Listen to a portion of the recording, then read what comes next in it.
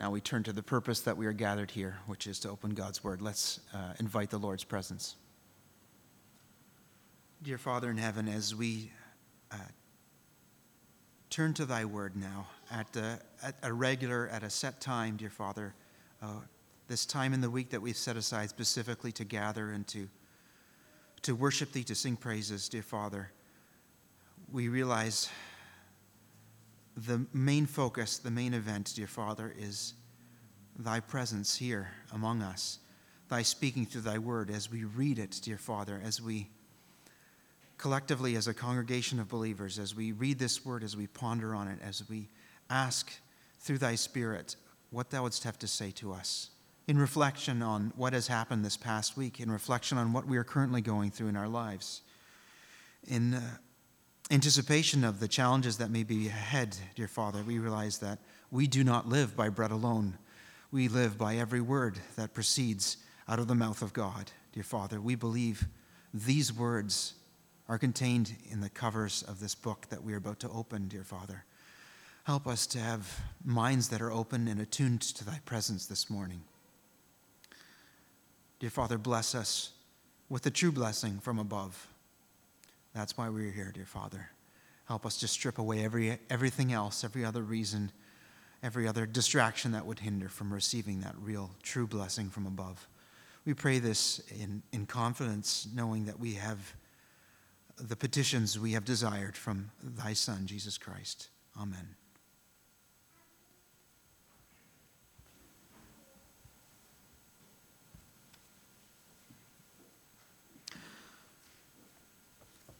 For this morning's meditation, let's turn to the 5th chapter of the Gospel of Matthew. Matthew chapter 5, starting with verse 1.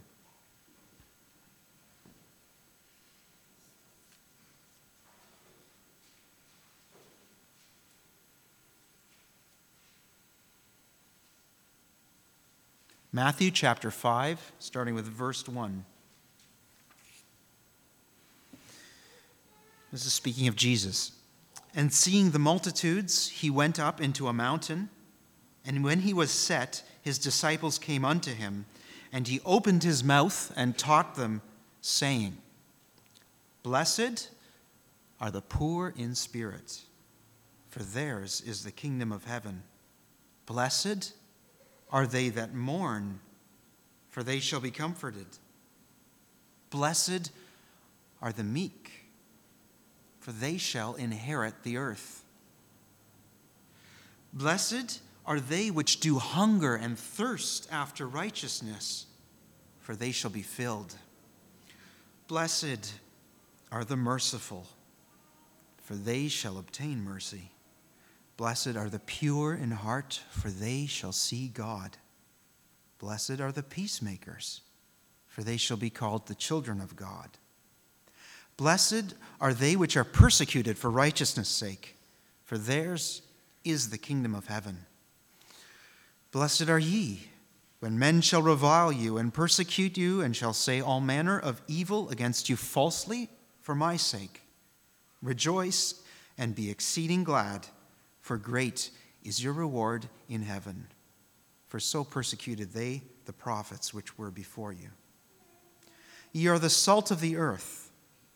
But if the salt have lost its savor, wherewith shall it be salted? It is thenceforth good for nothing, but to be cast out and to be trodden under foot of men. Ye are the light of the world. A city that is set on a hill cannot be hid. Neither do men light a candle and put it under a bushel, but on a candlestick, and it giveth light unto all that are in the house. Let your light so shine before men that they may see your good works and glorify your Father which is in heaven. Let's now skip down to the 38th verse, verse 38. Ye have heard that it hath been said, an eye for an eye, and a tooth for a tooth. But I say unto you, that ye resist not evil. But whosoever shall smite thee on thy right cheek, turn to him the other also. And if any man will sue thee at the law, and take away thy coat, let him have thy cloak also. And whosoever shall compel thee to go a mile, go with him twain. Give to him that asketh thee, and from him that would borrow of thee, turn not thou away. Ye have heard that it hath been said, Thou shalt love thy neighbor and hate thine enemy. But I say unto you, love your enemies. Bless them that curse you. Do good to them that hate you, and pray for them which despitefully use you and persecute you, that ye may be the children of your Father which is in heaven. For he maketh his sun to rise on the evil and on the good, and sendeth rain on the just and the unjust. For if ye love them which love you, what reward have ye? Do not even the publicans the same? And if ye salute your brethren only, what do ye more than others? Do not even the publicans so? Be ye therefore perfect, even as your Father which is in heaven is perfect. I've read to the end of the chapter. May the Lord bless the reading of his word.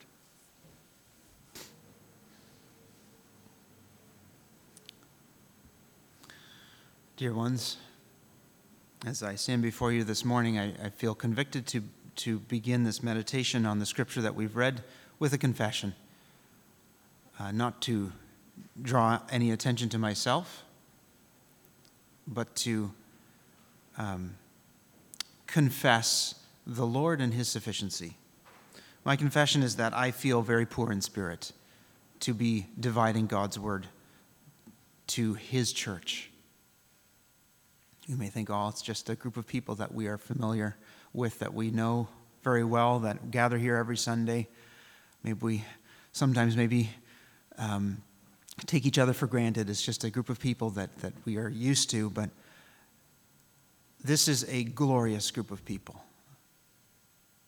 Not because of any one of us that is specially gifted or special in some way. It is glorious because we have taken the name upon us of Christ, and because of Christ, whose name we gather in. That's why this gathering is glorious, and this is a glorious group of people.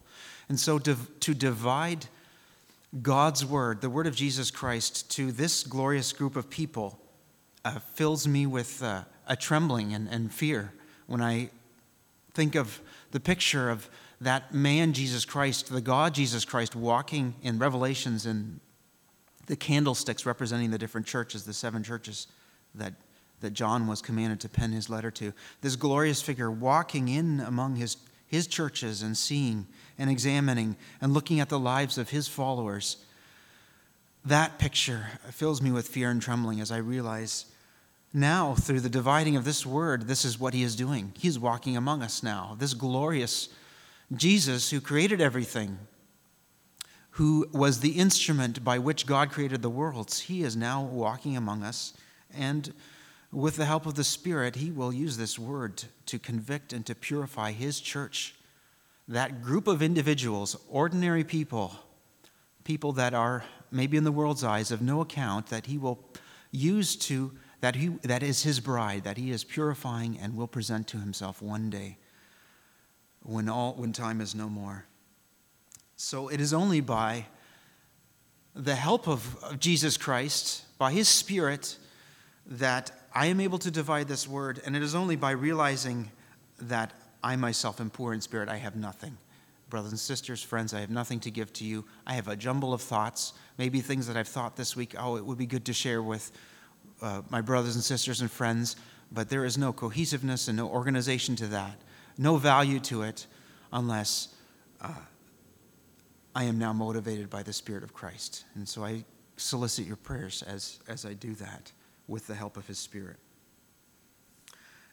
Matthew chapter 5, the Sermon on the Mount, a familiar passage, I think, to anyone who's somewhat familiar with the Bible, familiar with the teachings of Jesus. Some people think that this sermon was maybe a set sermon. It's something that Christ would have preached multiple times. We get a hint of that in Luke, the parallel passage in Luke, which is referred to as the Sermon on the Plain, that Christ repeated these messages because they needed to be heard, because there were no tape recorders, something you could play back a message and hear again what was said a short time ago. This Sermon on the Mount began, if you go back to the previous chapter, just the final few verses of the previous chapter, it began with something that marked Jesus' ministry throughout his 3 years and was served a purpose, a great purpose, to point to what he was speaking. And that was his healing, his miraculous healings. He did things that you or I, as educated as we may be or as skeptical as we may be in the scientific modern age, if it were to happen in our presence, we would be awestruck. We would be dumbfounded. Maybe because we know the people or knew the people that were being healed. Can you imagine someone that you've known has had a disease for decades, maybe their whole life, that they've struggled with, that's been crippling, that has had such an effect, and you can see it. You can see that cost as it's paid daily in maybe even in strains on the family or difficult relationships or whatever it may be. Seeing that cost of that real weight of that pain of that disease, and then having someone come along and remove that in an instant, in an amazing way. Just put yourself in those shoes of that person or those individuals, the families that maybe were not healed but saw this happening, saw this amazing, miraculous thing that was happening. And then take a step back from that and realize that Jesus didn't just come to do that. He didn't just come to heal people and make them better and give them some physical comfort, heal them from their diseases. He came to speak a message of truth from God himself. His miracles were set up and done as a means to focus what he was saying. After having witnessed those great things, can you imagine now he's going to speak the truth? What weight that would lead to that, what he was going to say, what importance that would lead to what he was going to say. Maybe we need to approach this chapter 5 in the same way. Knowing that there is someone, the person who's speaking this has all power on heaven and earth. This person has complete power over my life. He knows me completely inside and out. He knows what's afflicting me. In an instant, he could change the circumstances of my life. And now he's going to speak truth to me. He's going to speak the thing that he knows I need to hear the most. The Sermon on the Mount extends over several chapters, chapter 5, 6, and 7, I believe. Ends in chapter 7, at the end of chapter 7. And Jesus chooses to begin it with a series of blessings. We call them the Beatitudes. Beatus in the Latin means blessed. And we often, in the modern parlance we make that a mnemonic, something to remember it by. We say it's the Beatitudes. It's the things you have to be, the Beatitudes. But really, ultimately, it's the blessings. It's the list of what is valued in God's kingdom. The things that are important to God. The things that, when he looks at you, the things he's telling you, this is important, and this is important. He gives a list so you can get the idea. So you can see what matters in his kingdom, what is important to him, the one who knows you completely and knows what's best for you and loves you. Seeing the multitudes, he went up into a mountain, and when he was set, his disciples came to him, and he opened his mouth and taught them. Lest you get an idea that this was just his disciples he was speaking to, I think it was to a wider audience, as the end of chapter 7 says that when it came to pass, when Jesus had ended these sayings, the people were astonished at his doctrine, for he taught them as one having authority and not as the scribes. It was a wider audience, and maybe if it was just speaking to his disciples who then spread this message to a larger audience, I'm not sure, but he intended it to speak it to everyone.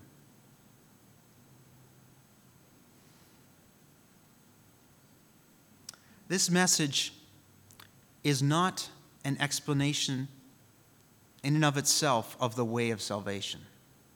And I say that with a qualification. The way of salvation is Jesus Christ's death and resurrection on the cross. It was the thing that he was going to do at the end of his ministry. That is the way of salvation. As we believe on that, we are transformed. This is the roadmap, the values standard for those that have embraced Christ. Those that have believed on him. They are the ones that can take this word, understand it, believe it, and be transformed by it.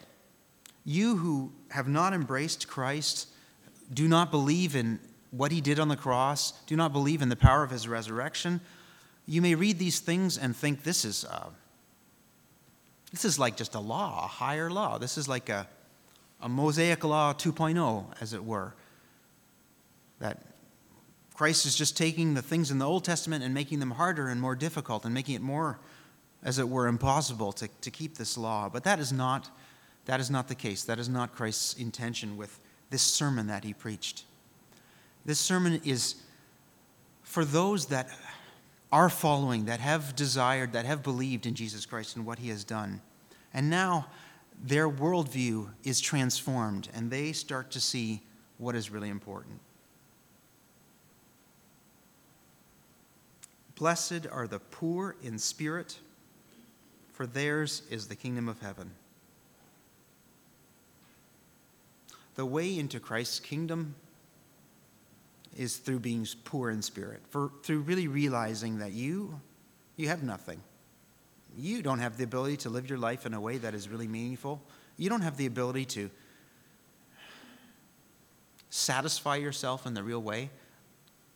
Every one of us in our heart of hearts knows this. Those that are just starting out, those that are young, maybe your eyes are a little bit blinded by this foolishness. By foolishness to realize that the things that I like to pursue in this life, the plans that I have, really they're only on this level. They're only one level. They will never let me live life to the fullest the way that it is really meant to be lived. I pray you realize that before it's too late. I pray you realize that you, on your own, leading your life on your own way, are not going to be able to satisfy yourself in a real, meaningful way.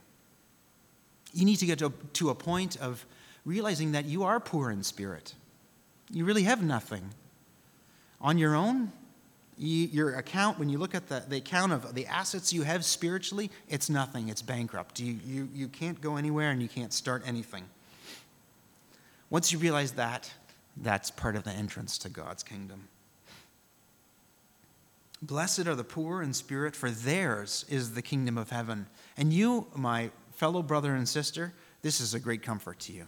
Those moments when you realize that really I do have nothing. I'm struggling here. It's been a difficult day, a difficult week, a difficult month, and I'm struggling maybe spiritually as a believer. I have to realize I am blessed when I realize that I can't do this on my own, that I do not have the spiritual assets, the spiritual wherewithal to provide for myself. I need to throw myself on Christ. There's a progression in these Beatitudes. There's a reason that they are stated in the order that they are. Once you realize that you are poor in spirit, there should come a sense of mourning, a sense of repentance. Blessed are they that mourn.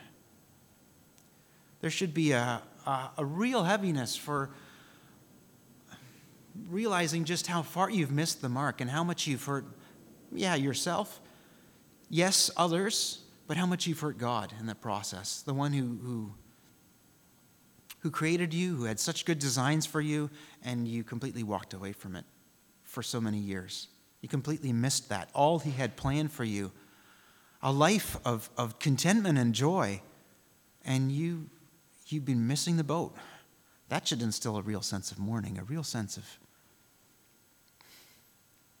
of having disappointed the heart of a being who loves you infinitely. Good news, once you mourn, once you get to that state of mourning, you will be comforted. Blessed are the meek, for they shall inherit the earth. Next, you get to realize what your place is, where God wants you to be. Meekness is not just humility, it's a realization of your place. It says Moses was the meekest man on earth, the Bible says. Maybe because he had one of the greatest positions of authority. He was leading his children out of Egypt, and yet he had that still sense of humility, of knowing where he was in God's plan, of not stepping beyond God, and truly he was meek. We need to get to that place too. We need to get to the place of hungering and thirsting after righteousness. Because it's not enough to realize that we're nothing, that we have nothing to advance our true, meaningful life. It's not enough to have a heaviness about that in a morning, not enough to realize where our place in the universe, but we have to desire the good. We have to desire the true good. We have to move beyond the temporary desire for some entertainment or something that's going to fill a little hole for a little bit, maybe some diversion, an evening with friends, or a vacation that's coming up, or something that will make me look just a little farther down the road in anticipation to realize that I really desire, most of all, truly, is God's righteousness. His truth, the real truth about me, the freedom that comes with that. You shall know the truth, and the truth shall make you free. Hungering and thirsting after righteousness. Once you know that, extending that to others, being merciful, knowing the true truth of what God has done for you, and then living in a way that is full of mercy. Having received mercy, being merciful to others, and the freedom that comes with that. This is a glorious plan for Christ's children. It's exciting when we think that this is the path of blessing. This is what God intends for us. Are we living up to that? Are we living in a way that is experiencing and tasting of that, or are we closed off? Are the gates of mercy to others shut up? Am I not really hungering for righteousness, God's righteousness? Am I content with cheap things? All of this engenders a purity of heart. Blessed are the pure in heart. All of this allows us to be remade in the image of God, to be sanctified daily as we humble ourselves to realize we're nothing, we mourn over our loss, as we realize our place, as we start to thirst for God's truth and extend that to others.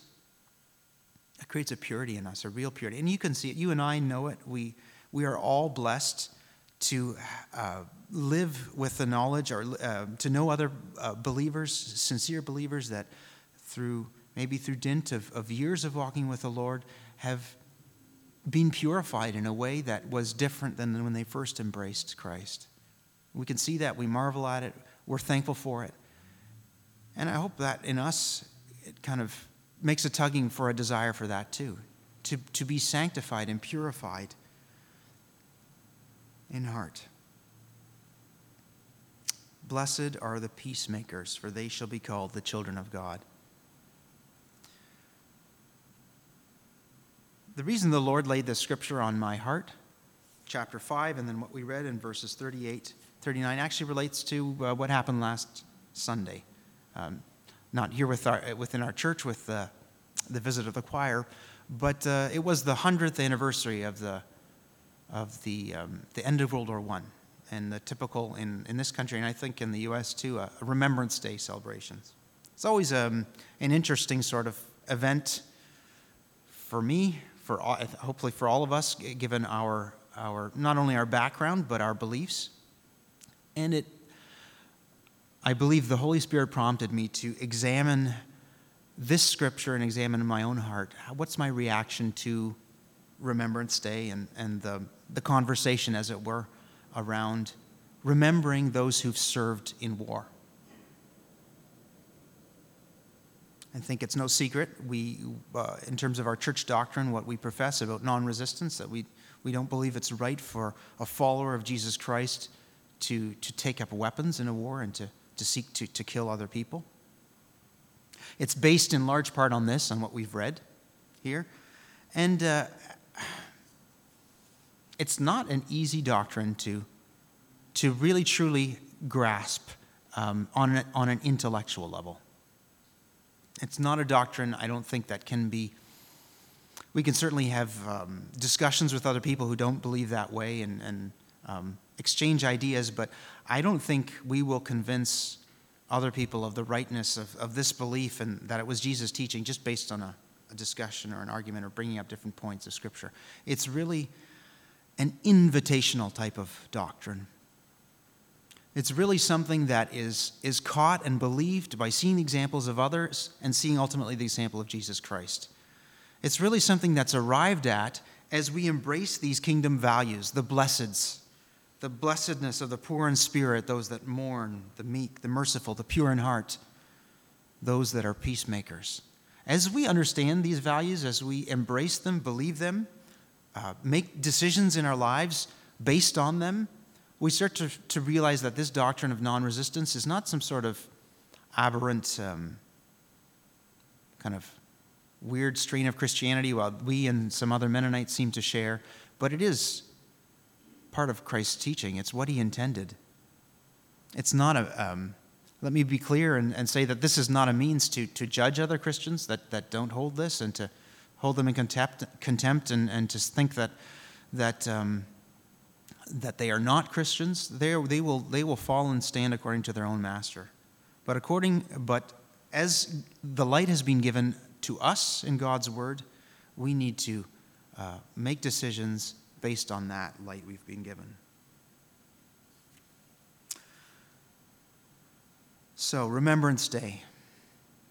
It's a time of year when acknowledgement of past sacrifice is made.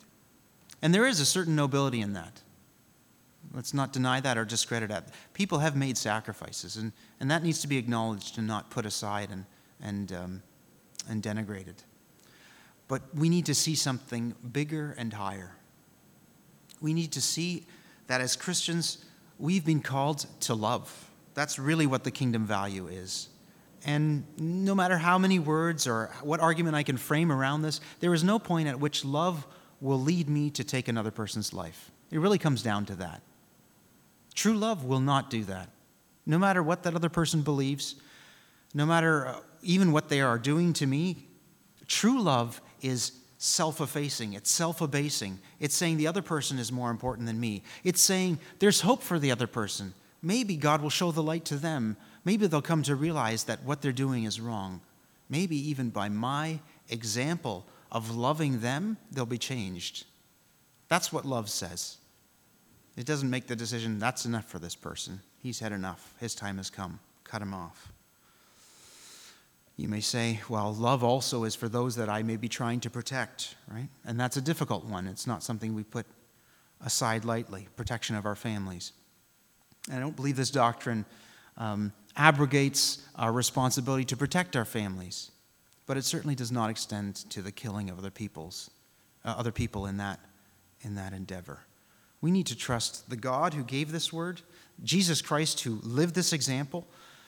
We need to trust that he knows what he's doing in this very moment as he allows the circumstance, whatever it is, to happen to us and to our families. We need to place our families in his care in a real, meaningful way. We need to step out in faith and trust that word.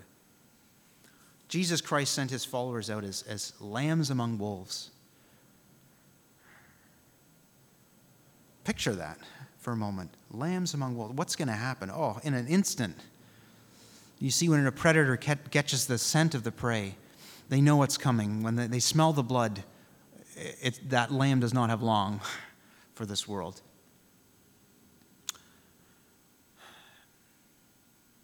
We are led as sheep to the slaughter, Paul says in Romans 8. Well, he doesn't end that there. He says, no. Let me just read that.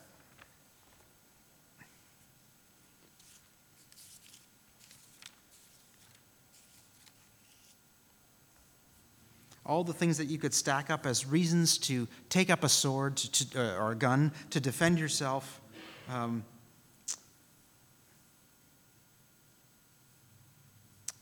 Tribulation, distress, persecution, famine, nakedness, peril, or sword.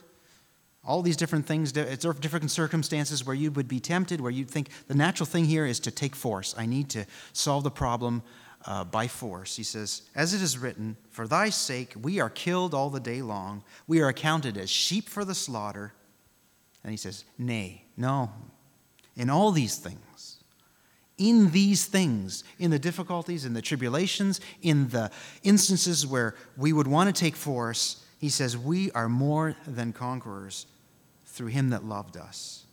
For I am persuaded that neither death nor life, nor angels nor principalities. The big picture here, am I seeing the big picture in this? This political climate maybe that's lending the nation towards war, that's pushing us all towards an armed response because of the obvious evil of our neighbor. This circumstance, there's a bigger picture here. There's principalities and powers. There's angels. There are spiritual beings that are beholding this now.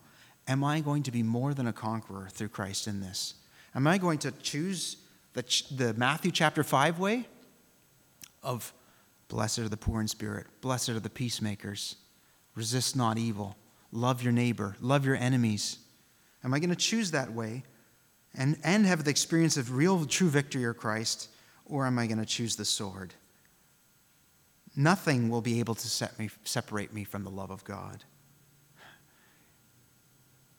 Some people read that and say, nothing. See, end of story. There is no way that a believer can lose their salvation. But I would say to you, when you depart from the love of God, when your response to other people departs from the love of God, you have departed from the love of God. You are now separated from the love of God. When you are not willing to extend that love to another person, you are drawing back from the love of God and separating yourself from him.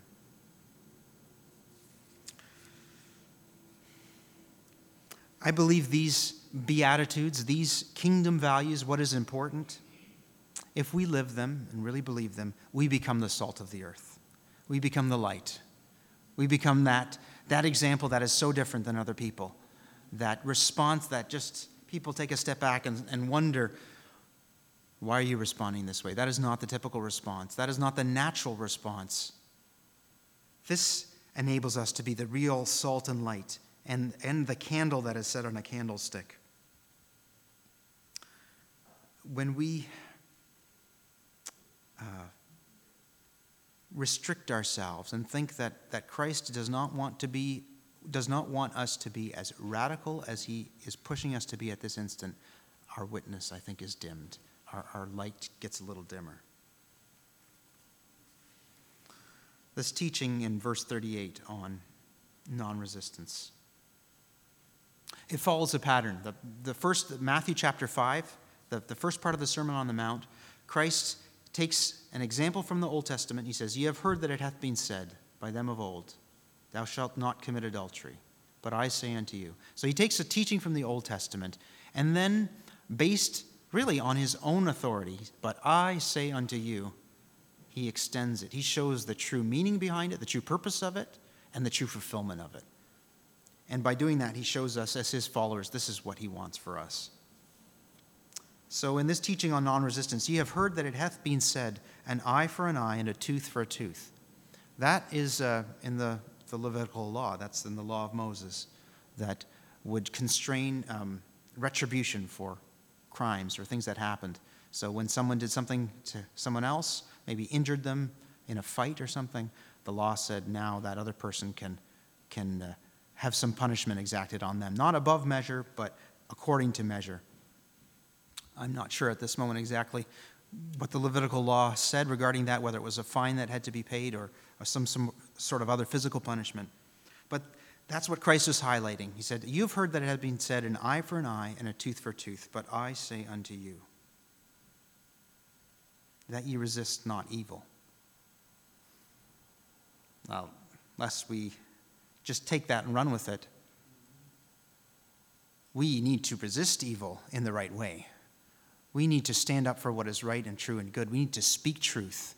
Look at Christ in the temple, overturning the money changers' tables, scattering those that were using God's house as a merchandise house. He had no time for that and no softness and soft words. It was action.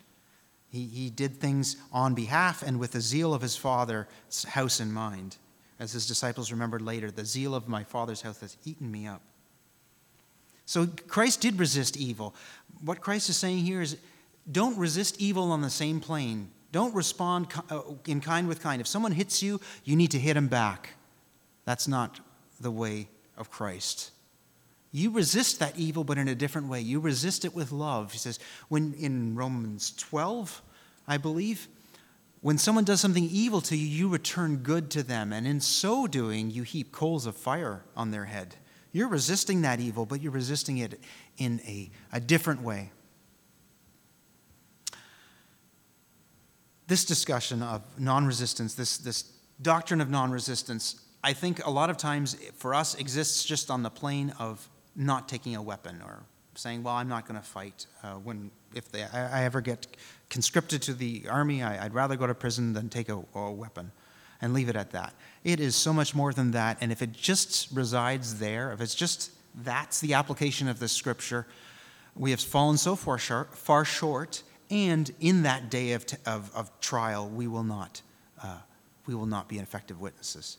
This doctrine of non-resistance applies to our everyday interactions with each other in the church and outside. It applies when something evil, something wrong is done to us. What's my first reaction? Is it going to be, I want to give them a little taste of their own medicine? Just, you hurt me a little bit. You need to see a little bit. It's for your own good. You need to see a little bit of how much you've hurt me, and I'm going to hurt you back. Is that the mindset that we fall into? Are we ever tempted to think that way? I am, I confess, many times. That's my first reaction. Thanks be to God. Many times I take a step back from that and realize, no, that's not what Jesus wants for me. That's not how he wants me to respond. He wants me to respond in love. Even something like driving, that's an area of weakness for me. Those of you that know, that have traveled with me in a car. Driving defensively, sometimes I interpret that mean as defending your lane. Wow, it's not really that, right? We need to have courtesy, simple common courtesy to people that we may never speak to, that are completely in another car, that will just drive by. We need to respect them, right? When someone does something aggressive and shocking to us, gives a rude gesture to us maybe, or something like that, what's my first reaction? Okay, if it's my first reaction, just leave it there. Take a step back from it. Think about, what does Christ want me to think about this person?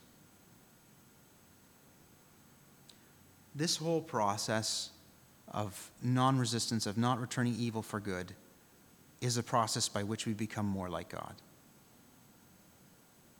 It's just this way. There's not another monastic holiness, hiding yourself away in a cave somewhere. We become more like God as we share his goodness with people regardless of what they do to us. That's how he ended chapter 5 of Matthew. Your Father causes his sun and his rain to fall and shine on the evil and on the good. Be perfect like your Father in heaven.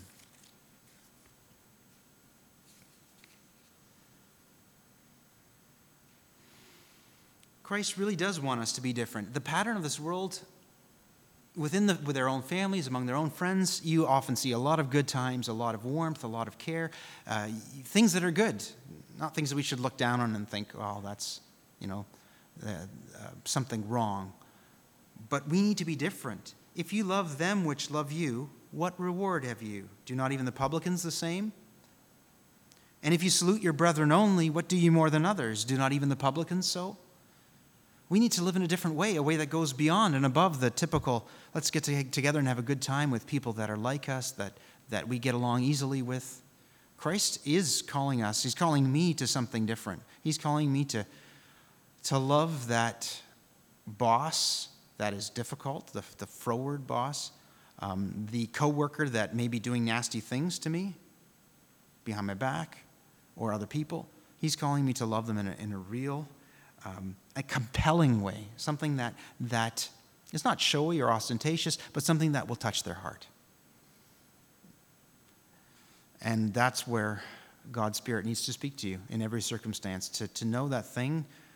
God's Spirit needs to work, to open up, to show you that opportunity to extend a kind word, to do something nice for someone who's really out to get you, someone who doesn't like you for whatever reason.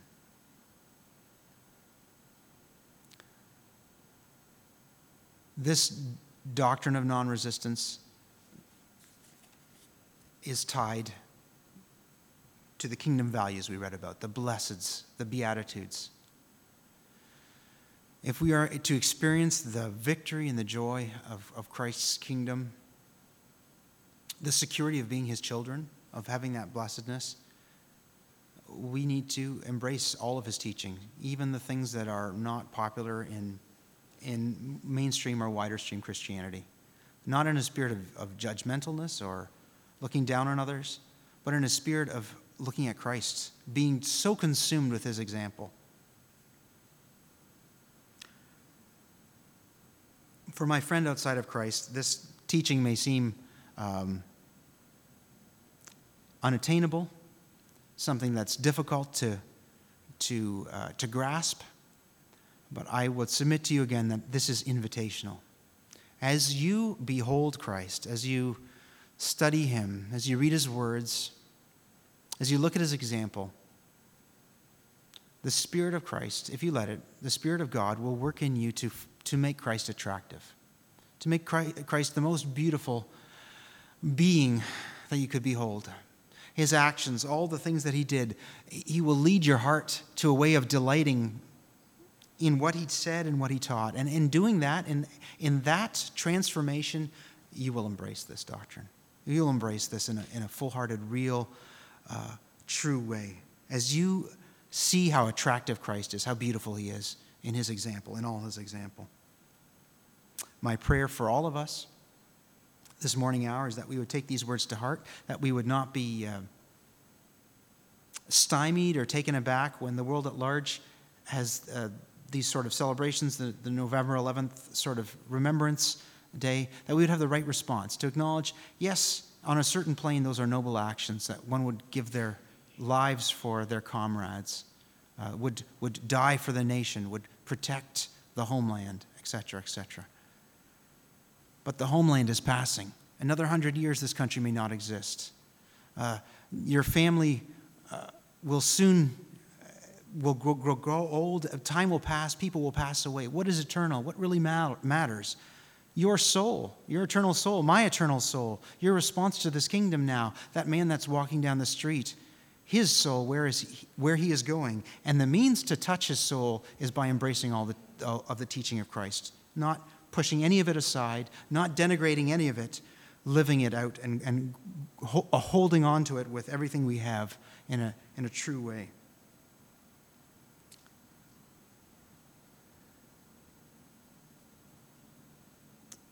Particularly with World War I, you realize that same thing happened on a bigger scale not more than 20 years later. All those deaths, all of those sacrifices, all those maimings, the individuals that were gassed, that couldn't breathe properly again for the rest of their lives, that the prime of young manhood, it was all for nothing. 20 years later, the same thing happened again. The British Empire, where is it now? It's one of the nations of Europe, soon not to be probably. Where are those kings, those emperors that brought Europe to war within a matter of weeks, just based on their say-so?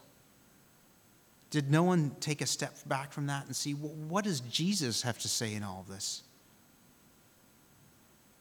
My prayer for you and I is that we realize this now, today, not just when the moment comes if our nation ever goes to war or if some armed conflict happens, but we realize this now and today. What does Jesus want my response to be to the evil that I face every day? May the Lord add to his word what was lacking. May he help us to see clearly and give us the desire to hold on to his word above all else.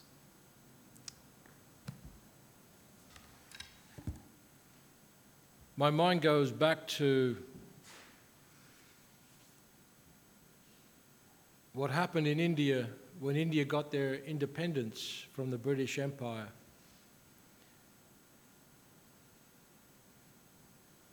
Mahatma Gandhi was a lawyer that went to South Africa for his studies, and he saw the plight there, and he studied what is the best way to deal with conflict. And what would be the best way for India to gain their independence from the British Empire? he read the Beatitudes. He believed in the teachings of Jesus Christ, of non-resistance. It was with these beliefs that he resisted retaliating with brute force against the British. And there was one particular incident when the British came with their horses, cavalry, and the Indians decided to lie down on the ground in the roadway, knowing that even horses will not trample on men. God's creation would not trample on a man that's lying down. So he won with non-resistance, independence. I think it was back in 1948 or so. And the reward for that was that he got shot. He was assassinated by someone who felt that he didn't do enough for India between the Hindus and the Muslims. Peter writes in his first epistle, and you can see how great a student Peter was. You can just see the teachings that he remembered from his master, the Lord Jesus Christ, when he writes, "Beloved, think it not strange concerning the fiery trial which is to try you, as though some strange thing happened unto you. But rejoice inasmuch as ye are partakers of Christ's sufferings, that when his glory shall be revealed, ye may be glad also with exceeding joy. If ye be reproached for the name of Christ, happy are ye, blessed are you. For the Spirit of glory and of God resteth upon you. On their part he is evil spoken of, but on your part he is glorified." That's what Jesus said in Matthew 5. To love your enemies so that you may show that you are the children of your Father. You have the characteristics of your Father, that you have love and peace, and you don't seek vengeance. That's what Jesus was. Though he was reviled and mistreated and abused, he opened not his mouth. I pray that this be the testimony of each and every one of us. And when we have not been as meek as sheep, as meek as the Lord wants us to be, that we would repent of that. And we would seek to be that true light and the salt of the earth as he intended us to be. To him be the glory evermore. Amen. This concludes our service.